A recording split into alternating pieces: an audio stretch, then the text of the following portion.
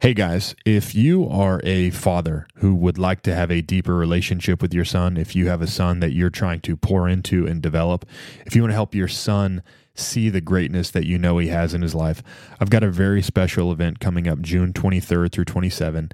We are going to be in Cleveland National Forest. My father's coming with me, the man who you hear me talk about all the time, who helped me become who I've become in life. We're going to be doing a father-son rite of passage event, map and compass, land navigation. I'll be teaching you how to use map and compass in the exact same place that I learned in Navy SEAL training. This is going to be a once-in-a-lifetime opportunity. You'll have these memories for the rest of your life. If you want to find out more, you can click the link in the description below. We've only got 16 spots available, and we've already sold a few of those. You can find out more at theimpossible.life/legacy navigators.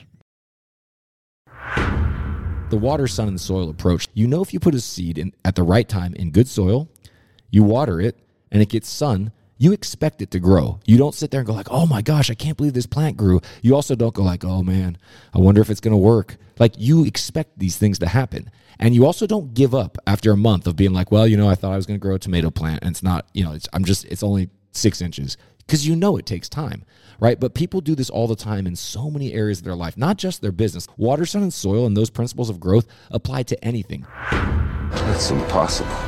Let me tell you what I believe. But your weakness is not your technique. Yes! Yes! Don't think you are. Know you are. The Impossible Life Podcast. I mean, you're sitting on a winning lottery ticket. An idea that is fully formed, fully understood, that sticks. This is the Impossible Life Podcast because Nick and I are attempting to live impossible lives. What we know is that nothing is impossible. So instead of using impossible as an excuse to not try, we'll use the pursuit of impossible as an accelerant for greatness. If something's never been done before, that just means it's unexplored. If they tell you it's too hard, it's just waiting to be simplified. Impossible is a default label used by uncourageous people, unwilling to take a risk. The real truth is this: the solution to any impossible task starts with this question. If I had to, what would it take? What would it take? Welcome to another episode of the Impossible Life Podcast. I'm your co-host, Nick Surface, and I'm looking across at a man in a category that only contains him and Bigfoot, in that they've never had a picture of themselves that wasn't blurry. That's right, friends, the former Navy SEAL, Garrett Unkelbach, a man so stealthy that cameras can't even get him in focus. Nick is he's actually roasting himself today.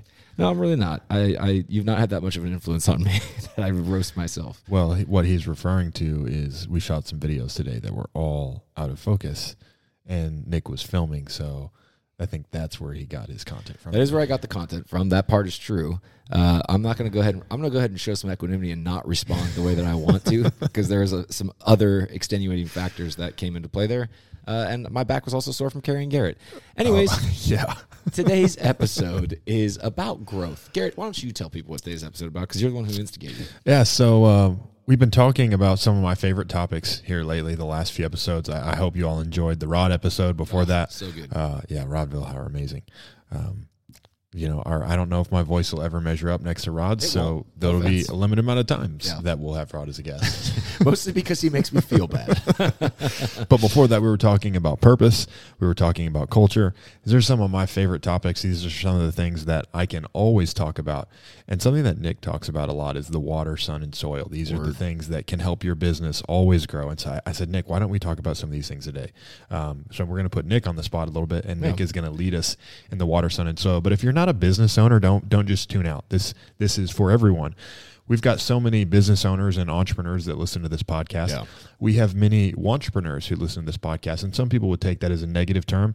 There's many of you that I know that listen to this podcast, listen to every episode, and you have just started a business. You're on your side hustle. You have a desire to start a business. This is for you guys too. Yeah, it's good. And it's even for those of you who work inside of a business. You're an entrepreneur, right? You're someone who's helping grow someone else's business. These are the things that always lead to growth, and not even just a business, right? Everything we do here at The Impossible Life is going to be principle based. So this is the principles that'll help a business always grow, but you can take these same principles and help anything grow with it. So this is the water, sun, and soil. This is for business owners, but it's not just for business owners. Wherever you are, whatever you do, your role and your job is to be fruitful, and this is going to help you be fruitful. Yeah, we're going to apply the principles of growth specifically to business, and I hope you guys see how that goes. But what you can take heart in as we go on is that principles, the great thing about principles, they're not industry specific. These are not, we're not using domain principles here. You'll understand what we mean as we get into it. But the point is you can start to identify the water, sun, and soil for all sorts of areas in your life. And when you get that, now you know how to make any area of your life grow. And that's incredibly valuable. But we're talking about businesses today, G. And in 2020, according to the World Economic Forum, U.S. business applications doubled. Not a shock considering that COVID happened. But in 2021, they broke a record again. 5.4 million new business applications were filed. Wow. And then 5.1 million were filed in 2022. So there's a lot of new businesses being opened. Now, here's the bad news. Thus, the IRS hired more people. I think that has more to do with our leadership than it does the IRS. It does. But anyways, totally does. let's not go down that rabbit hole. But the thing is, BG, unfortunately, it's not all roses because 20.8%, so a little bit more than 1 in 5, failed within a year of the businesses that were open in 2021. Do you have stats? Is that different than what it was years before that? I'm glad you asked, Garrett. It's almost like he actually didn't see these beforehand. But that's great transition, dude. You're actually getting good at this podcasting stuff. I'm proud of you. 40% of businesses established in 2002 failed during the first 3 years, and 50% of businesses established in 2002 failed within 5 years. So I think that 20%, 21% stat is pretty much on par. It sounds like it's right on because if it gets to 40 by 3 and half by 2002. So just to make sure I'm understanding this right. Here we go. The failure rate on businesses stayed the same, even though the amount of businesses starting increased. Very good point, G. Yes, I hadn't actually put that together. Yeah, you're right. I think that's one of the, so just to make a quick side connection here, one of the things they tried to do in special operations funnels, I just know a lot about the Navy SEAL funnel because I participated in it. Yeah. And they spent so much money trying to make more SEALs. And they did bigger classes. They did bigger, I would say, top-level funnels, right, to get candidates in. And everything they did to try and make more SEALs, the same amount came out the other end. Yeah. That's amazing. So the attrition rate just went up. Yeah. They couldn't change the amount of SEALs that were being made. I say that to say I think it's interesting that the failure rate stayed the same as more businesses increased. Right, you would think if there's more opportunity in a growing economy that like more businesses would succeed. Like there's only so many types of people that wouldn't make it and types of markets where you couldn't make it, but the failure rate just stayed the same. I think that's interesting. I think that's interesting as well. The marketer in me that loves analytics is, I wish I could look at some digital stats. That it didn't either increase or decrease. Yeah, right. I think that's interesting. If the number of businesses being created increased, but the failure rate stayed the same, that says a lot more about a general lack of understanding of principles than it does about like an overcrowded or undercrowded market. I would love to see if the drop-off rates were at the same places or if there was, based on increasing the amount of people in the top funnel, if they had people quitting earlier because they were lowering their standards. Well, before we get too nerdy on stats. I'm very, this is like my language. Anyways. I was triggering the marketer in you. Yeah, and I'm very curious about data. Now, here's what I will say. The great thing about this is you kind of transition once again very well, Garrett, to the prerequisites for growing a business. And there's a couple things, right? The prerequisites for growing a business are, one, opportunity is everywhere. And nothing will remind me of this more than when I moved back from the UK to San Diego. In the UK, it's built on an old infrastructure. So like you have towns and cities, and then you have these roads that connect to other towns and cities, and there's nothing. There's just fields everywhere. Then you get to another town, and all towns and cities are built the same. They have a city center, they have a main street, which they call the high street. You have a church and all this different stuff. It's literally the same template everywhere you go. And I remember we landed in California. We were driving down the 78, for those of you that are in California area. So we were coming back from LAX, down the 5, down the 78. And everywhere we went on both sides of the freeway, there was nothing but just industry parks, strip malls, like business parks. I remember I was coming back, I was like, oh my gosh, there's literally opportunity everywhere. Because all these businesses all have to stay open somehow, which means that they're getting enough to do that. And it just, like when they say America's the land of opportunity, I promise you it is. And if you don't believe that, go live somewhere else for a little while and you'll realize how fortunate we are. Absolutely. So you got to believe that opportunity is everywhere. And you also got to believe that you can do it. right? I mean, you talked about that they tried to increase the SEAL funnel, and I mean, you've talked about your own SEAL journey. You have to have, this is, again, this podcast isn't just for business owners, Right. but say whether you have a business and you're trying to grow it, whether you have just started a business or want to start a business and you want to see it grow, whether you're in somebody else's business and you want it to grow, whether you have a marriage and you want it to grow, whatever it is, yes. you have to know that it's possible that growth can happen. Yeah. If you pre-decide, I can't because of X, it'll never grow. Yeah. If you say my business could never, now there's too much competition, I'm in the wrong market, whatever it is, you could say all of these things to why you can't grow, and it's right. Yeah. Right? Henry You Ford. have to believe that it's possible for you to grow. Yeah. Oh, we need like a Henry Ford, like "Ooga horn" or something, because then we could quote him. We quote him a lot. But whether you think Whether you can, you think you can or you think you can't, you're right. It's a self-fulfilling belief. and we say that quote all the time. But It's, dude, it's so good. It was one of the first quotes in my life. Yeah, he got it tattooed on his back, innit? It's tattooed on my brain. Oof. Very good. Well done. All right. Now, we like to lay things out for you guys. We also like to break down misconceptions. And Garrett talked about one right there that I want to make sure I break down. There's a lot of people that are like, oh, well, you need luck. You need luck to make your business go right. And I love the quote on luck that it's preparation meeting opportunity. The better you get, the more lucky you get, right? But And I believe it was Thomas Edison who said, I found that the harder I worked, the luckier I got. Yeah, that was the quote I was thinking of. I couldn't remember.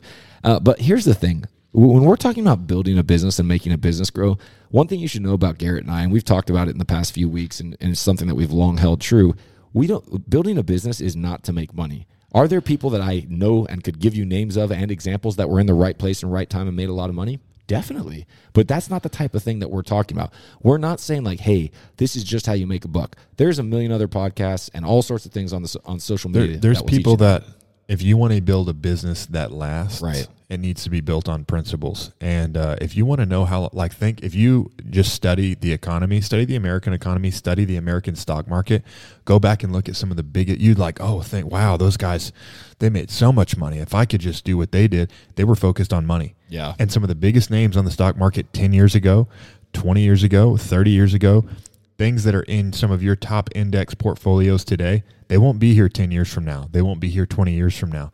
They will die because they've been focused only on money. Yeah, and that's exactly right. And so when we're talking about this, we're not talking about like, hey, here's what you do to make money. And you'll see what we're talking about in a minute.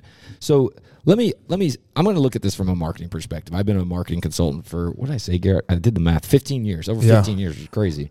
And I've done a lot of different things, worked with a lot of different companies in a lot of different circumstances, and watched marketing technology grow. You've worked with some of the biggest companies that people would know of. You've worked with like some small boutique Pure companies, startups, from yeah. coffee to mountain bike products, baseball products. Venture capital backed financial tech, if you know what that is. I mean, I've literally worked in. I was about to name. Yeah, but a ton of different. You've worked with all kinds of products. I've worked in a lot of different products, a lot of different industries, business to business models, business to consumer. So what I'm going to bring you is a principle based approach, like Garrett said, and this has come from a lot of experience and seen a lot of things. But this is, if I'm going to oversimplify marketing for everybody, this is really what it is, and I think you'll understand that this is when you win. If you get the right message in front of the right people at the right time, you'll win. I think most people will be like, yeah, that's marketing. It's oversimplified, but it's extremely true. Yeah. Right? Get the right message in front of the right people at the right time. When you, I love the way Alex Hormozy talks about it. He talks about the hot dog stand. Right? Yep. Like, you don't have to have the best hot dogs, but when you've got a hot dog stand on the street in New York City when people are hungry, you'll sell all of your hot dogs. Yeah. I think he talks about you want to get a bunch of college students coming out of a game when there's starved college students coming out of a football game when there's no other food. You could have terrible hot dogs that cost $9. You'll sell all of them. Yeah. I always say the best marketing power that you can get is context. Think about how many companies blew up in COVID. Peloton, Zoom, like we could keep going down the list of the companies I worked with, because context changed. And when context changes, there's always opportunity. And that's the thing, by the way, that people confuse for luck. Yeah, for sure. Yeah, for sure. Oh, the Peloton just got lucky. All these companies just got lucky. Yeah, and what they were doing for years before was their preparation, and then they met opportunity. So good luck to them. Now, what I'm going to say, so this is a principle-based approach. Now, what are principles? Principles are repeatable, observable truths that you can observe, and if you know them, they dictate results. So if you know that they're there, you can navigate them. If you don't know they're there, you're going to constantly bump into them and wonder why you can't succeed. Right. Garrett says all the time, sowing and reaping is one of the greatest comforts we have. It's my number one encouragement. Right. I don't need to be encouraged in my business, because I know if I sow seed, right? If you have a seed and you know what it is, and you put it in the ground, if you know what type of seed it is, you'll put it in the ground at the right time. You can't just throw any seed into any ground, but if you know enough about your seed, you put it in the ground at the right time. You give it enough water, you give it enough sunlight, it's going to grow. Yeah. Right. You don't have to do anything else. And this is, by the way, this is principle based. This is the way that God made the universe. Right. And you see people succeed on a principle level that have no relationship with God, that may have a awful relationship with God, that may be hateful of God. Right. But because they know principles and they honor principles, they see results. Now that's completely irrelevant of favor, and that's a different conversation. But when you know the world is governed by principles, because God made a world of order, you know that if I do the right things in the right order, I'll get the right results. Yeah, and that's hugely encouraging, because what does it say? It says the world's not chaos. It says that there's order, and if you can figure out, that's why I said water, sun, and soil. If you can figure out the elements and navigate those principles, you can start to generate results with certainty. One of the things that I think people misunderstand about that, yeah, and there's certain temperaments and personalities of people that don't like to work with other people, but because they think that people are not a part of that process. But people are principled too, right? You just have to, the same way that you have to understand a seed, that you have to understand soil, there's biology, right? In that, if you can just understand people, then you can understand how they work as well. And I think what a lot of people will do with a business, or just with their whatever they're trying to grow in general, when things don't work, when they have issues, they're like, oh, well, this person did that and this person did that, and they want to ignore principles. But principles work irrelevant of who you are or whatever you believe. Principles work all the time. Principles govern outcomes. And so what this has done for me in my life is, when I put a seed in the ground and I thought I watered it right and it didn't grow, I'm not like out there yelling at people like, who stepped on my seed? Right. I'm saying, man, what did I miss? Right. What do I need to learn? And it's such a great mindset to have when you start to discover principles, and then you also have the mindset of, if I can get the principles right, I'm going to get it right. Yeah. Yeah, and there's core principles, which are true in all realms, and then there's domain principles. So I'm not going to get too deep into that. If you're in Mindset Mastery, you're going, I remember this, because we covered it back in July. If you're not, be a lot cooler if you were. We're real quick. Tell them what Mindset Mastery is, Nick. Mindset. I know we weren't going to plug that today, but we weren't at all. You mentioned it. So, well, Mindset Mastery is basically our 20% of mental tools that will solve 80% of your problems. If you think about it, you have a hammer, a saw, a screwdriver, and a wrench. That'll do most things that you need to build stuff, right? Every once in a while, you need an angle grinder, you need a table saw, or things like that. But for the vast majority that you come across, those tools will work. Well, that's what we give you in Mindset Mastery. We give you mental tools that you can use to apply things for self-confidence. If you have issues with getting results, like we talked about in principles, if you have pain from the past, if you suck at time management and you wish you had more. I mean, there's so many things. We covered that last month. And this month, we've been talking about identity. Right. And we literally go through all these things and help you Let's apply jump them. back in here. But if they want to find out more about Mindset Mastery, if they want to join, where do they do that at? Well, I will put a link in the show notes because I don't remember the URL off the top of my head. Boom. Anyways, thanks for putting me on the spot there, G. Definitely not planned. I appreciate you. Always keep me on my toes. So principles, going back to that. So the core principles that we're talking about, I'm going to look at growth. The principles of growth, and the reason I say these are core, because this is true no matter what domain you put them in, are repetition, consistency, and time. What does that mean? Repetition. You got to keep doing it. No one has ever grown by eating once and being like, yeah, I'm good. I watered it one time. Why is it not growing? Right. Yeah, I ate like 3 weeks ago. I put my plant outside in the sun yesterday. Why hasn't it grown? I worked out when I was 12. We could keep going on this. I read a book once. Yeah. Okay? Why am I not making money? I breathed 10 minutes ago, right? Like but seriously, like these are hiding in plain sight all the time. And then the consistency doesn't mean like, as we say, consistent over time. It's consistency like how much, right? I could take everything that a plant needs to grow. Oh, I found this UV light. I got all the water. I figured out how much it needs for 5 years. And I got all the soil and I just dumped it all in the seed. That's going to die, right? You have to have the repetition in the right amount over a long period of time. The other part of consistency is time. Right. And growth takes time. Right. And consistency, how much, right? And how much, repetition, how often, time. You do those things. I mean, that applies to anything, whether you eat, you work out, whatever you want. So anyways, I just want to make sure that you have that understanding.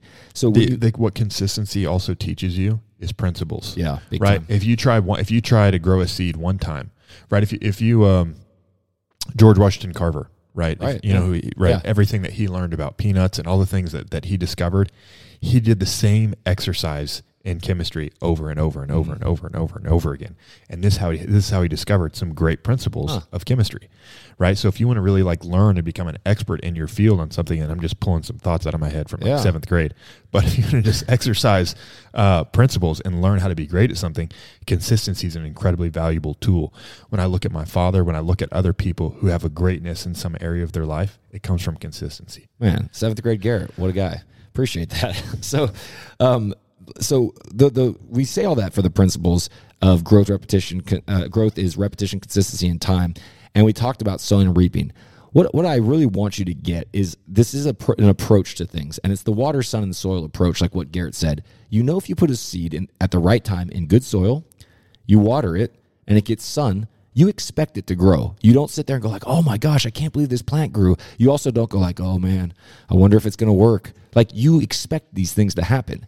And you also don't give up after a month of being like, well, you know, I thought I was going to grow a tomato plant, and it's not, you know, it's only 6 inches, because you know it takes time, right? But people do this all the time in so many areas of their life, not just their business. Like I said, this water, sun, and soil and those principles of growth apply to anything. You want to grow yourself personally? Like, oh, well, I read books for a week. I read books for a month. I worked out for a month. Well, good. How about doing it for 6 years? When I think about seed, this is just maybe a rabbit hole for a second, but when I think about all the different types of seed, when I think about water, sun, and soil, and this is just, this is what God started us with in the very beginning, and I think there's so much principle in the world that God made for us. Yeah. You have a lot of different types of seed. You have annual and perennial seed. You have some seeds that they drop in the ground, right, and they grow for 1 year and they're done. You have other things that you drop them in the ground and they'll grow year after year. You have certain types of plants that the plant that itself is the thing that you want, like grass, right? Mm-hmm. Grass feeds animals. You have other types of plants that they'll grow all this vegetation, but only when they're healthy and in the right time do they produce fruit. Right. And then we also have trees, right? Trees can take years to produce fruit, and they continue to grow and get stronger and stronger over time. So sometimes you're building a thing that, like, man, this can you can grow potatoes in a short amount of time, right? There's certain things that you can grow really quickly. There's some things that take a long time to grow. Mm-hmm. There's some things that you can grow them, but they won't actually feed you until they're in their greatest capacity, right? Yep. Until they're very healthy. And so I just say that to say, again, this just comes back to a principle-based world. Right. And to that and to that point, to highlight that, in business, people can get frustrated if they're not seeing instant results. But it's like, are you trying to grow an oak tree, or are you trying to grow some corn? Because corn comes every season, right? Oak trees take a long time. But similar to how you wouldn't say like, oh, there's something wrong with the water, sun, and soil, you would realize there wasn't enough time. It's not always that clear in business, right? So there's, this is not a guaranteed 50-day approach to tripling your business. I would never say that. But the water, sun, and soil theory is I wanted to put that out there because when you understand that, it's like, okay, I'm just going to keep at it. I'm going to keep doing these things because I know that this is what leads to results. And so if you get those water, sun, and soil, you know what you have to do to must grow, right? And I'm going to apply this to business, but you can have that theory in anything. Before we get a little bit deeper into marketing, I know that as we just look at water, sun, and soil, we need to understand that what are the simple things that we need to focus on. Yeah. Because you and I talk about this all the time. I think it's such a great quote that complexity is the enemy of accomplishment. Yeah. Right? When we overcomplicate things because we don't understand principles, when we try to focus on all these methods, it's like, you ask the right question of what did you do to get that, but you think that, you're asking your neighbor who grows corn, what did you do to get that? And you don't grow corn, you grow something else. Mm-hmm. And you're trying to just take the 1, 2, 3 step process. Exactly. You never want to understand why. You never want to understand the principles. And you actually end up with methods that were never meant to work for you. So how do we simplify this down, from the water, sun, and soil in a marketing perspective? Good question, G. Well, you have to understand that this is where we go into the domain principles. The domain here is marketing. So we're going to get into that. To that end, complexity is the enemy of accomplishment. I just want to give a little precautionary tale for people. The number one complexity that comes into business is when people start chasing money. I could go through like I mentioned. I hope you've heard it on this podcast at least once or twice. Yeah, right. Don't chase money. No, but I'm not going to use any company names because some of them are recent clients, some of them were many years ago. But I've watched over and over again as companies lose their way because they start chasing money opportunities. COVID was a great example. I used Peloton earlier. I used Zoom, and I don't know the specifics of them enough to talk about, but I did have a client, not going to mention their name. They were number one in their specific segment in the country. They got boosted at COVID, went to $75 million. I mean, absolutely. Yeah, from what? I'll just say they blew up, okay? They went to $75 million. And then, of course, they got VC-backed money, right? So venture capitalists came in, saw a model, and said, hey, we can have, let's keep that going. There's obviously something here. Completely ignored context.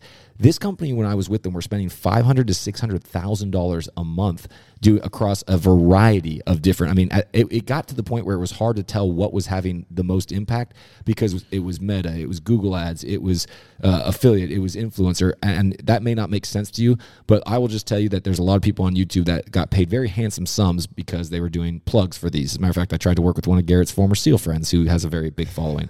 Anyways, the point being, all these widgets are out there in marketing, and if you don't really understand these principles of marketing, you can start to chase money and you can start to throw money at things because everybody has a great pitch on what they're going to do for you.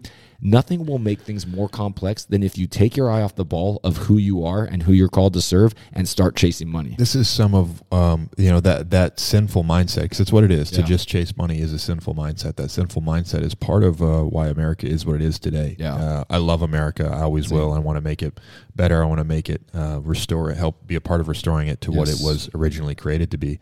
Capitalism in America is a very watered down, poisoned version of what it used to be. What capitalism is supposed to be is a marketplace where the best bread wins. Right? And so everyone should bring their bread to the market. And if your bread tastes the best, if your bread is the most nutritious, and your bread has the best price to go with those things, that your bread would win.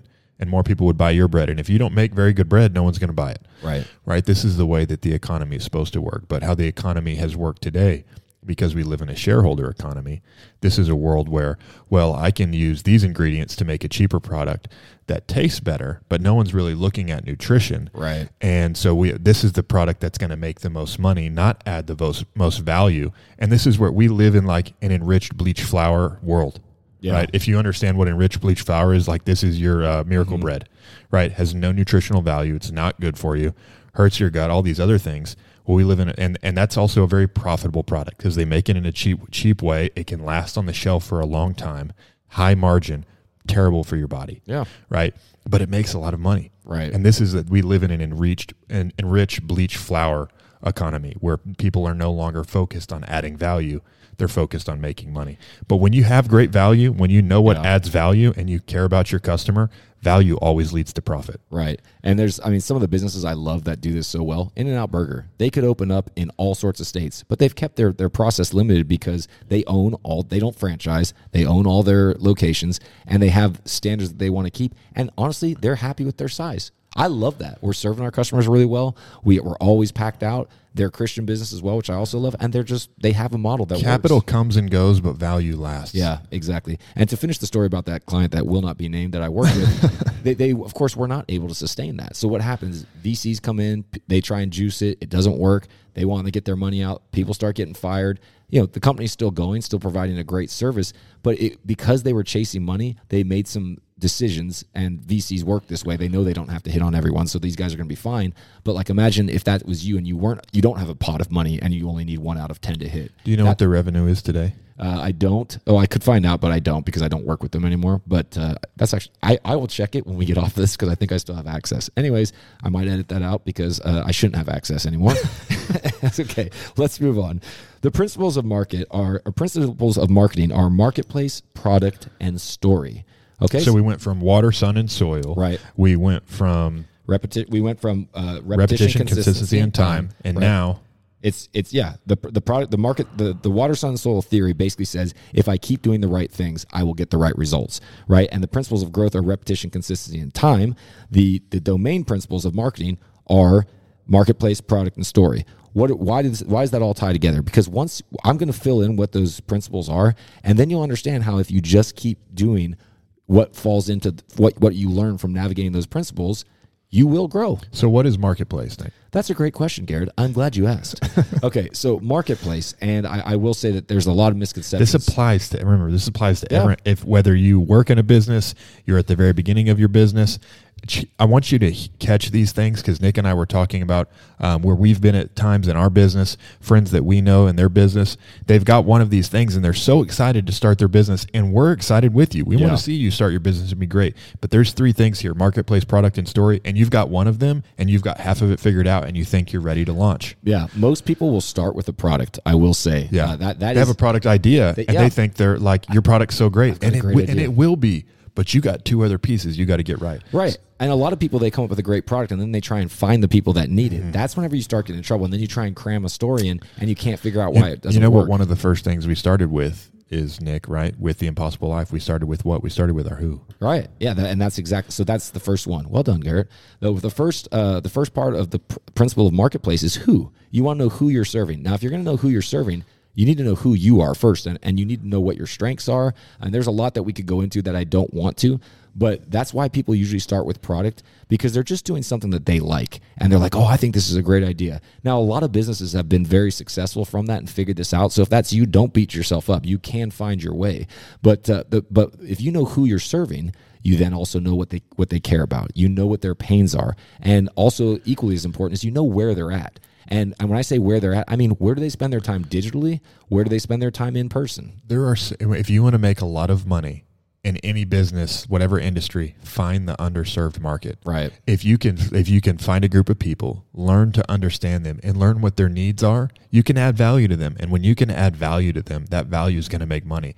Most people, though, this is like their misconception in business about the marketplace, is they look at a market that they understand. They look at a customer like, oh yeah, I wish I had been Amazon. I wish I had been. Oh yeah, you know, they fit, and now I can't get into it. And there's also a lot of people who jump into that realm and make a lot of money and take money from Amazon. But most people have this misconception that the only markets they see that work, I can't get into that market because it's oversaturated, right? But the truth is it's not. You can find a place to carve out value if you can serve the right type of customer and serve them well. But also, if you want to make a lot of money, find the underserved markets. Find the people that, hey, this product doesn't exist here. These people, everyone here is buying a box, and some people here would like a circle. Some people here would like a rectangle, right? And everyone's just selling squares. Yeah. Why don't I provide a new product to this same customer? Yeah. What are some great identifiers of how to know if you have a viable market? Well, it should be growing. They should be able to afford your service. You should be able to easily target them, right? And then they should have a very obvious pain. If you have those 4 things, you found yourself a viable market, right? And that sounds really easy, but there's a lot more to it than that. I think one of the misconceptions is that people will be like, oh, it's oversaturated. It's oversaturated. They get obsessed with the competition. Thank God not everybody thinks like that, because you'll have a lot of people who will copycat. Like there's services that just try and be the new Amazon. Amazon owns that. Like we don't need another Coke. We don't need another BMW. But there's lots of room. Tesla came up in a very saturated car market. Hey, dude, Allbirds. If I had asked them what they wanted, they would have said faster horses. But the point is like going back to our prerequisites, there's opportunity everywhere, and you need to believe that you can, because otherwise, I mean, like I said Hey Dudes and Allbirds. If you were a Hey Dudes Allbirds person, you'd be going, oh well, there's Tom's. They're in the same market. We can't do them. And if you have a wrong understanding of what you're doing, a lot of people will come in and want to have Nike results, but they're doing like an Allbirds product. And when I think about Allbirds, I think about, if you don't know what Allbirds are, they're a shoe, right? When I think about Allbirds, and I bought them back, maybe they were earlier than that, but I bought Allbirds in 2016, and I'm pretty sure that's when they first came around. Yeah. They had such a great understanding of marketplace, product, and story. Yeah. And so where you would get frustrated, once again, is if you're chasing money and you're coming in and you're like, oh, man, Nike do 6.5 billion or whatever they do a year. Imagine if we could just take like 10% of their market. That's where you're wrong. You're not in the same market as Nike because they're serving a different who than you are. Right. And that's what I mean. So many people, they never get past marketplace. Well, think about Crocs, man. Yeah. Like they created their own market. Yeah. They didn't take market from anybody. They created their own. Yeah. But how many people would have been like, what are you doing getting into shoes? Right? Or people go like, well, everybody needs shoes. The other part of this danger is you do simple math. Garrett, I've got an idea for a baseball product. Did you know that 13 million people play baseball? All we need to do is get 1%, and that would be this many sales. Okay, I can do simple math too. There's 365 million people in America. Imagine if I just got 1% of them to listen to our podcast or whatever.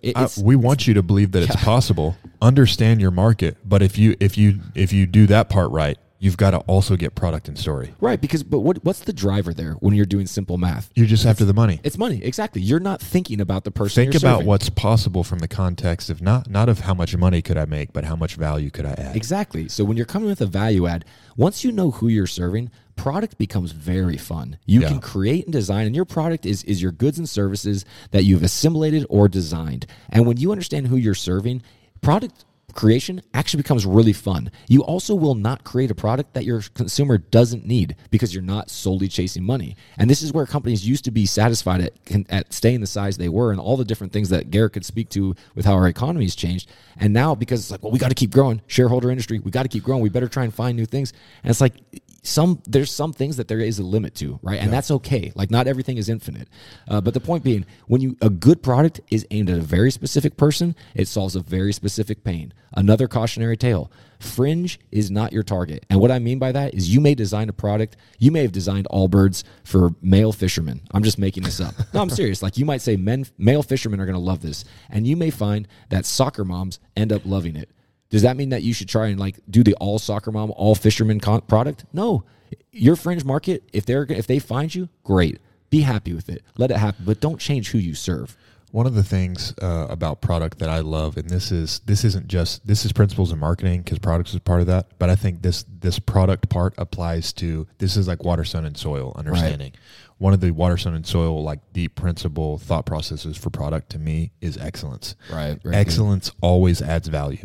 I've said this before. I'll say it again because I like it and I think it helps people and I think it adds value to them. There's two types of excellence, right? There's obedience excellence, which is like, hey, do you just walk past trash on the ground, right? Mm-hmm. There's things you know you should do for your product, right? Like and there's people who know how they could make their product better and they just don't. Right. They're lazy, right?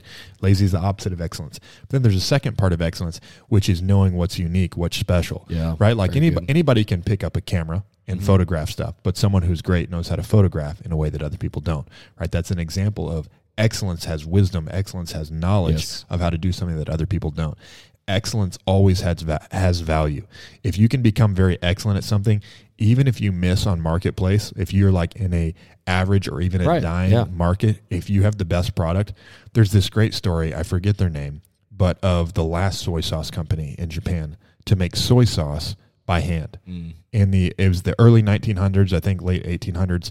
All the other soy sauce manufacturers industrialized, right? They went to like a machine-based soy sauce process because obviously it was cheaper, right? And so they were just trying to make as much soy sauce as possible. And they thought, this is the way we make much money. Let's sell more soy sauce. We'll sell it international, all of that. And over time, all of these companies or families that made soy sauce by hand ran out of business. There's one left. And I buy soy sauce from them. I just can't remember their name because it's a Japanese name. It's definitely not Kikkoman. It's not Kikkoman. They're manufactured soy sauce. Anyways, I watched a video documentary about this family because that's what they are. They're a family. Very cool. And the guy who was in it, I want to say is he was seventh or eighth generation. And you could tell how much he loved it. And the stuff that he talked about is like, man, this dude like knows so much stuff about this. It's 7 or 8 generations of wisdom that's been passed down to him. And they're a bottle of soy sauce for them is $55 instead of like $8 for a bottle of Kikkoman. Yeah. Right. But one, it tastes way better. It's a real product. And it's made by people who know how to do things. No one else knows how to do what they do anymore. Everyone else has forgotten. That's amazing. And so even in a market that was dying or changing or running away from them, because they were the most excellent, they're still succeeding today. Well, that's biblical, right? If you're excellent, you'll stand before kings, it says in Proverbs. That's right. I love that. Now, we talked a little bit about the product there, and one of the misconceptions with that is people are just like, oh, if I just had the right product, if I had that product, it would be easy. And they're misunderstanding a lot of the whole story. One of the things that's driven me crazy throughout my career is when people are like, oh, we'll just put some marketing on it. And I'm like, you are making, because you've had to deal with that a lot. Because what they mean by that is get the marketing guys in here to do the stuff. Yeah. They don't want you to help them with because you care about products and you want to sell good products and you want to help them shape the product. You want to help them understand their story.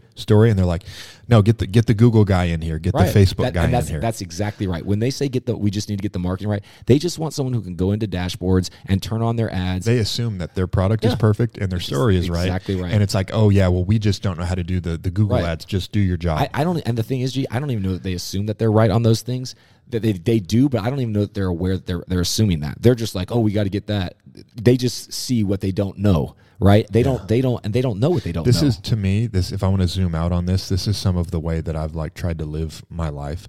I watched a lot of people, and we're not in the influencer space, but if we just want to talk about that, like what I saw in influencers, I saw a lot of people who they were way more focused on building an audience than they were on developing a message. Right. Which is like, hey, my product's good enough. We just need to sell it harder. Yeah. Right. And what I learned from great people that I follow, from great people who have mentored me, what I said is, you know what, if I'll make my product so great, if I make my message so great, then the audience will find me. Mm-hmm. And what we've actually done together, and Nick's been a great part of this with me, is Nick's helped me develop our message together. Mm-hmm. Yeah. And then we've said, now we're ready to market it. Yeah, because we were also figuring out who we were together. Yeah. And that was something that we spent, a year and a half before, or more than that, actually, almost 2 years before we ever later said, this year is 3 years for us. Right. And it's been a lot of fun. And that journey that we walked was a lot of discovery, but it was also very intentional. We never wanted to be the guys that were just like out front doing something that we weren't Anybody sure can about. sell, anybody can chase money, but only people who are focused, only people who care about others, only people who know the world around them and understand principles can deeply add value to others. Yeah, I love that. So let's get to story, which is the final element. We're getting close to wrapping up here. And the great thing about story, there is a structure to put your story in place, and I'm actually going to give it to you. But the wonderful thing is that when you know who you serve, you understand them, you know where they're at, and you understand the pains that they're facing, the challenges, the things that you can do to add value, your story becomes a lot more obvious, right? I've seen some crazy shoehorn stories, and I'm not going to get into specific examples, just in case somebody who works there is listening, but there are some very twisted stories. What I will say is that when the story is not authentic, it doesn't work. One of the great things you can take comfort in is truth always wins out. Why? Because it's God. God is, that's right. That's his truth. But for the story, remember, here's some of the downfalls. Number one, your product is not the hero. Your business is not the hero. Your mission or your cause, not the hero. Your customer is the hero in your story. That, like, it sounds obvious, but so many times, like, let me tell you about, okay, you just lost most people, right? So once you know who the hero is, you want to talk about what the dream outcome is. And this comes from knowing them. When you know what they care about, you know what they want and where they want to be. What does their dream, whatever it may be, they're on a journey, right, of becoming the hero. Right. What does that look like? Well, then, so you lay out their dream outcome, you identify the pain points, because what you're doing is you're showing that you understand them. If I said, hey, would you like to have 6-pack abs and great biceps, but don't have the time to work out, don't have time for meals, and then I insert my easy 15-minute workout plan that also comes with the meal plan, blah, blah, blah, you insert the solution, right? So you identify the dream outcome. I just made that up off the top of my head. You talk about the pain points of the customer. You then deliver the solution, and you finish with a call to action. When you do that right, the actual purchase will become logical. And what's more important, what's so much more important than that, is that you'll find that people love you and love your product and love your company. It creates such a loyalty. And I will tell you that in a world where it's so much easier to get in front of people with all the social media noise, creativity and authenticity have never been more valuable. And it's because authenticity creates real product. Yep. You can't fake authenticity. Authenticity comes from, I really love these people, I love my customers, and I want to help them. I know what they need, and I've spent a lot of time developing the product. And because I know them so well and I know what they need, I can tell them a story that suits them. I can tell them a story that meets them right where they at, because I've spent so much time with them and I know what they need. Yeah. One of the things that's kind of cool, G, is because we're just who we are. No one ever goes like, I don't believe you. Look, we've been doing Mindset Mastery. I don't even know how many people we have in it, and we're so grateful, and we love being with our Mindset Mastery team. We've had plenty of people come in and leave. We've had people come in and leave. Yeah. I think there's only one really negative review we've gotten on the podcast, and that was when we had a guest on and they didn't like the way we interviewed the guest, and they were a big fan of the guest, so I understand that. Right. That's a negative review we've had. We haven't had anybody say like, your product doesn't help me. Yeah. You guys are fake. You guys are disingenuine. I don't know where this content comes from, but it's not helpful. We've never received any of that. Right, because that's not who we are. And honestly, I say all that to say, because I can't speak for other businesses, but what I will say, we also have some people that we now are in relationship with, whether we've ever met them in person or not. It means something, right? And people can feel that. And I'm only using our own example because I can speak the most to it. When you have that, you start to really create something special. And that's what you want to build. You don't want to build some widget company that you're like, oh, I made this much passive income. There's people out there who their goal is to be a founder and to exit companies. And to me, that's not the way it's meant to be. I'm not here to make money. I'm here to add value. And why? Because I want to live a life of purpose. And I know that the people that listen to this podcast, they want the same thing. I'm not trying to get you you to join my team. I'm not trying to sell you onto somebody else's team. We're all on a team advancing the kingdom of God, and we're trying to inspire other people. Yes. Come with us, right? It's not about us. It's about God. Yeah. And we want to follow him. We want other people to follow us and following him. 100%. Now, I'm going to give you a very quick water, sun, and soil example of whenever the it all comes together. When you get product, story, and marketplace right, where it comes together. Now, what I will say is water, sun, and soil, when you know who you're talking to, you know what they care about, you have a product that meets those needs, and you have a story, now your water, sun, and soil becomes very obvious. Because like I said, from an oversimplified view, this is where it all comes together. If you just get the right message in front of the right people at the right time, you're going to win. We all agree on that. Well, once you know those things, what do you have to do, G? Just keep going to the well. I'm going to make sure I get this message and this product in front of these people. If it's not the right time, I'm going to make sure I get in front of them later. I'm going to keep doing it. And that's how you grow. You're consistent in it. I'm going to make sure I understand my customer as they change. Yes. I'm going to keep working on my product and making it better and better. And I'm going to be aware of my story. I'm going to be authentic in where we are. Whether we change, the product changes, my customer changes, I'm going to be authentic in who I am and tell a true story. Yeah, I will tell you that every one of my businesses, all three of them, had the best year I've ever had last year. And it's because I use water, sun, and soil in every one of my companies. Right. I could tell you what my three things I always must do are. And when I say that, I mean, I know my methodology. The water, sun, and soil comes when you know how to get in front of them. That's where the actual technology part comes in, because you're like, now I've got my message. I know who I'm talking to. I know where they're at. So I'm just going to keep being on whatever that platform may be or whatever that medium is. And that's how you win. Anyways, quick example, and then we'll wrap up. A company named Stanley. The Stanley Cups. And no, not the hockey one. My wife recently took up ice hockey, hoping I would get her a Stanley Cup. Just kidding. I would get her one. Anyways. Good joke. Thanks. I saw that like on a meme on Instagram, and I loved it. Anyways. So Stanley's been around since 1913, which I didn't know. And that's old. I looked it up because I heard this story recently, and I loved it because it's a great example. I love companies that are that old. Yeah, it's a great example of product, story, and marketplace coming together. Stanley were not a company that many of us had heard of, or if you did, maybe you had like Unless a you're, coffee canteen. Yeah, like hunters and construction workers with their old coffee thermos. Exactly.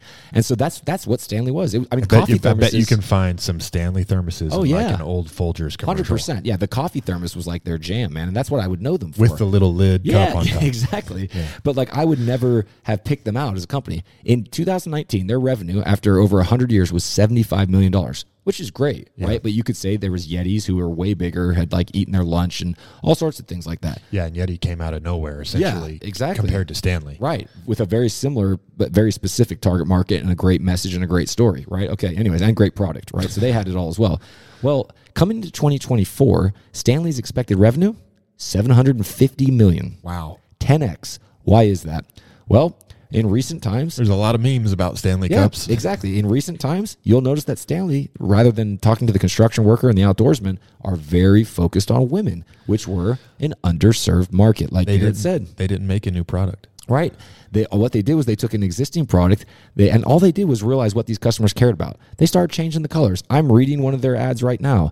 It's the 30-ounce quencher with gorgeous hearth and hand, which with the Magnolia lineup. Definitely not aimed at men, right? The fresh, vibrant hues of the New Year, New You collection are all available in Target, right? And Garrett sent me this video of women rushing Stanley Cups in Target when they released these new things. They just like did these pink Stanley Cups in Target, and they all like what ladies were waiting in line since 3 in the morning to. Right, and so look what it is. They've now got a story. We're making these things are for you. They're in colors you love. They have the little story. They're gorgeous. The Magnolia lineup, and by the way, they got a key influencer that had a lot of followers female followers to help them push this when they made this change. When you develop when you know marketplace and story really well, right? You need a good product, but when you have marketplace and story right, people line up for your product. Yeah. Right. I've seen a lot of this in the nutrition space. You can have an average or inferior product, but when you do marketplace and story really well, you create a cult-like following. Yeah. And that's what they did. It's not that Stanley Cup's a great product. I'm not saying it's bad. It is, yeah. But why do you have a cult-like following about a thermos? Well, because once they got the product, they knew who they were serving. They changed the product to match the people that they were serving. And then this is the other part of marketplaces where, well, that's why then you put that influencer in. Now you know what you always must do. We've got to work with influencers that have this following because they have our demographic. We keep going to the well. Target, obviously we all know, I think that's a female demographic as well for shopping. You start putting it in the right places. They're not going to Home Depot with these things. So Anyways, so, Nick, I asked you to talk about did. water, sun, and soil because this is something that we talk about all the time. And on the last couple podcasts with Rod, and before that, we were talking about culture. We were talking about the pillars of purpose. And these are all a part of what? Why did we talk about water, sun, and soil today? This is the Purpose-Driven Profit Accelerator. We're going to be going so deep on all those things. More importantly, I gave you a bunch of examples about where you see these at work, the pitfalls. I did not get into a lot of all the different marketing options and some of the marketing methodology around user flow, about how somebody goes from I've never heard of you to I love you. There's definitely a science to that and some principles involved there, but I didn't want this to be a 4-hour podcast. But that's what I bring to the Purpose-Driven Profit Accelerator, is getting you your water, sun, and soil. We're always trying to add value to everyone on this podcast, and that's why we do it. We've been doing it for years. We're going to keep doing it for a long time to add value to as many people as possible. If you want us to do this with you, if you want us to help you with your water, sun, and soil, if you've listened to the Culture podcast, if you listen to Pillars of Purpose, and you want to have a culture like that, you want a great team that's inspired to follow you, that you're after something that's bigger than yourself, or if you're trying to get your water, sun, and soil right, how do I add value? How do I expand my product? How do I grow my business? Nick and I are like a power team. We've joined forces. But Nick, I love working on purpose, right? And Nick says it's like some of the greatest brand work he's ever seen, because it helps companies develop an identity. Yeah. When you know who you are, you know who you're called to serve, and you get with the right people at the right place and the right time. When you get that water, sun, and soil, hit the gong. Double gong. Double gong. There you go, PK. Pastor Keith quote I squeezed in there. I say all that to say, we've got the Purpose-Driven Profit Accelerator. If you are a Christian business owner who wants to live a life of purpose, know that your business is advancing the kingdom. If you want to know what your water, sun, and soil is, if you want to work with someone like Nick who can teach you what that is for your business and know what you always need to do to grow, give us a call. Yeah, I'll put the number. You can text purpose to the number that's in the show notes, or you can just email us at purpose@theimpossible.life.